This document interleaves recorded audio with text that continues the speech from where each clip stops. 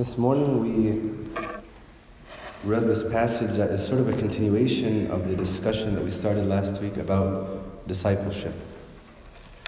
Last week we talked about how being a Christian means being a disciple, and being a disciple means being willing to surrender everything I have for God. And in the events that we hear about this morning, we see a practical example of this in action. A man, he wanted to follow Jesus.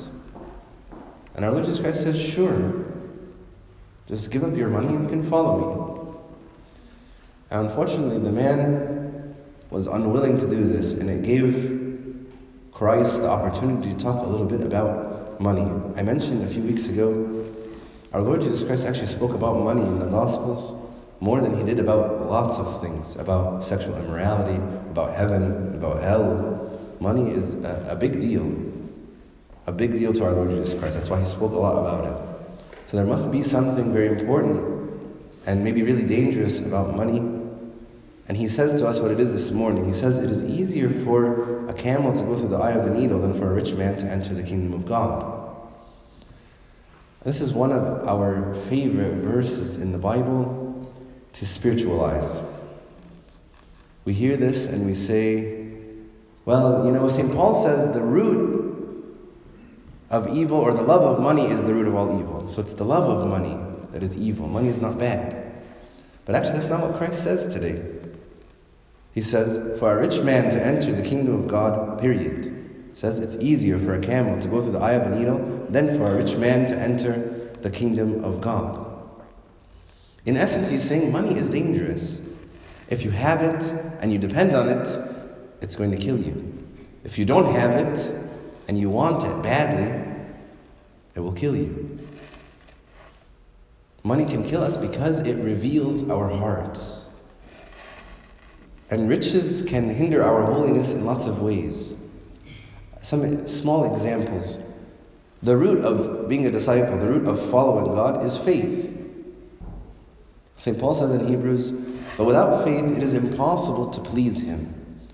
But without faith it is impossible to please Him.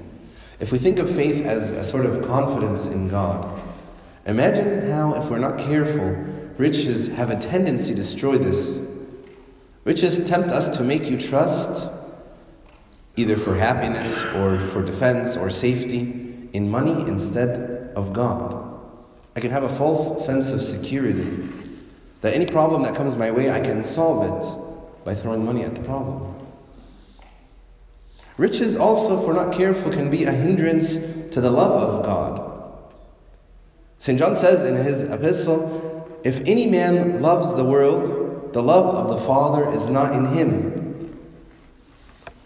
But imagine yourself as someone who has many, many possessions.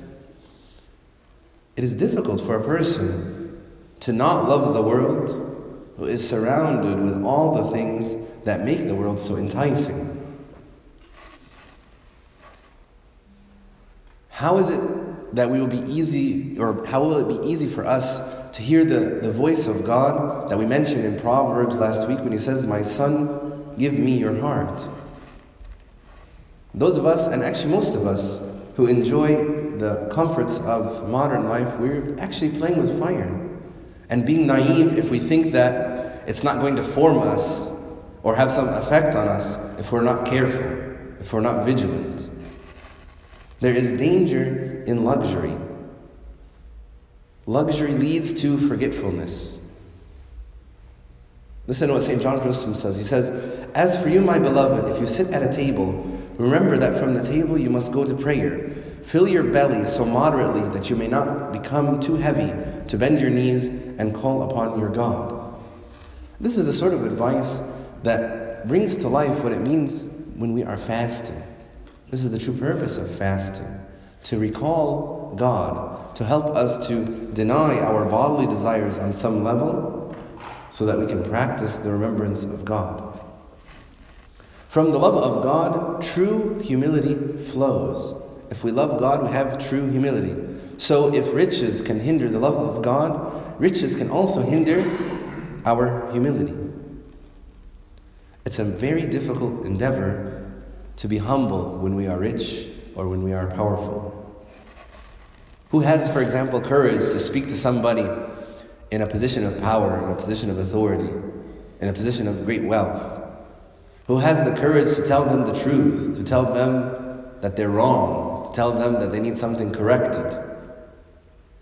And so we grow accustomed to people only telling us what we want to hear, saying good things, saying nice things to us, and we lose an opportunity to be humbled and to deal with our faults. In St. Matthew's Gospel, Christ tells us, "Do not lay up for yourselves treasures on earth, where moth and rust destroy, and where thieves break in and steal. But lay up for yourselves treasure in heaven, where neither moth nor rust destroy, and where thieves do not break in and steal. For where your treasure is, there your heart will be also." What does it mean to lay up for yourselves treasure in heaven, rather than treasures on earth? There's actually another parable that our Lord Jesus Christ says in the Gospel of St. Luke that clarifies this for us a lot. In Luke chapter 12, he talks about a man whose crops produced a lot more than he had initially expected. And he said, "What should I do? I have nowhere to store my crops."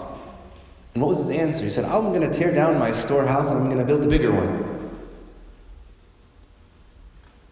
That's what I'm going to do with all of my accumulated wealth here. And at the end of the year, when I have all of these things, I can rest, I can enjoy, I can relax and eat and be merry, for you have goods stored up for years to come." This is what he says in the parable. And then Christ says, "You fool, this night your soul is required of you." And then there's a crucial sentence that he says in verse 21. "So is the one who lays up treasure for himself and is not rich towards God." So what in the world does it mean to be rich towards God? That he was not rich towards God. It could not just mean give God money. God doesn't need our money. In Psalm 49, God says, "For every beast of the forest is mine, and the cattle on 1,000 hills are mine." Being rich towards God doesn't mean to enrich God. It means counting God as your riches. If you are looking about for where to be rich, focus on God. He is our great reward. He is our riches. So often, laying up for ourselves treasures in heaven would be living in such a way to maximize God as my treasure. Handle my money in such a way as to show that God, not my money, is my treasure. Our Lord Jesus Christ, he says in another part of the Gospels, "No one can serve two masters, for either he will hate the one and love the other, or he will be devoted to the one and despise the other. You cannot serve God and money." What does he mean when he says to serve money? If we find out or understand what it means to serve money, I think it will shed light to us on how really to serve God. How do you serve money? It's not like you do what money says, Money is not speaking to us. To serve money means to calculate all of my behaviors, all of my life, to maximize what money can give me. Always asking for what benefits can come to me from money. That would be serving money. And I think most people would agree with that. So what does it mean then to serve God? If you just stick with the same comparison, serving God would mean doing everything I do, calculating all of my behavior to maximize the pleasures that I can get from God, the benefits that I can get from God through Christ. I cannot serve both God and money in this way. They are mutually exclusive. Either you are working hard to make God your treasure in everything, or you are working hard to make money your treasure in everything. So lay up for yourselves treasure in heaven means to calculate all of our behavior to maximize the benefits that I get from God, the benefits that I have in God through Christ Jesus. The last thing I'm going to say is if we look at another passage from St. Luke, he says, "Fear not, little flock, for it is your Father's good pleasure to give you the kingdom. Sell your possessions and give to the needy. Provide yourself with money bags and do not grow old, a treasure in the heavens that does not fail, where no thief approaches, nor moth corrupts. For where your treasure is, there your heart will be also. So there's a connection between laying up my treasures in heaven and to sell your possessions and provide yourselves with money bags that don't grow old. Provide yourselves with money bags and treasures that never fail. You're going to give to the needy. Our Lord Jesus Christ, He says, the second command is how you do the first. Sell your possessions and then give to the needy. And then I provide myself treasures in heaven. So how I provide myself treasures in heaven is that I take my money and I show my freedom from it. That it is not my God, that it is not my treasure. That I love people. And you want people to love God. So you're displaying the love of God to them by sharing more and more of what you have. And in doing this, your joy in God, your treasuring of God increases. This is why as a church we encourage to give. This is why it's important to give tithes, to give generously above and beyond to the church or to the poor, to the needy. It is for our own salvation that we do these things, for our own treasure to be built up, for us to have freedom from money. But it's not something that comes easy. The first emotion that we have when we're asked to give, if we're honest with ourselves, is fear. That's why our Lord Jesus gives us courage for this in the passage that I read. Do not fear, little flock. We tend to be afraid. We think if we have this much, or we give this much to a ministry or to a person who is in need, we may not have enough ourselves. So our Lord Jesus Christ says, fear not, or do not fear, little flock. And He calls us flock, meaning God is our shepherd. Fear not, little flock, and it is your Father's good pleasure. So now we have that we are a flock with a shepherd, and He tells us not to fear. And then He says, for your Father. So we have a Father, we have a shepherd, and He says, it is His good pleasure to give you the kingdom. So we have a shepherd, we have a Father, we have a king. Our Lord Jesus Christ is sort of piling up pictures of God to take away our fear of giving, of our fear of laying up treasures in heaven. He is a shepherd, He is a Father, He is a king. Shepherds know everything that the sheep need to live and how to provide for them.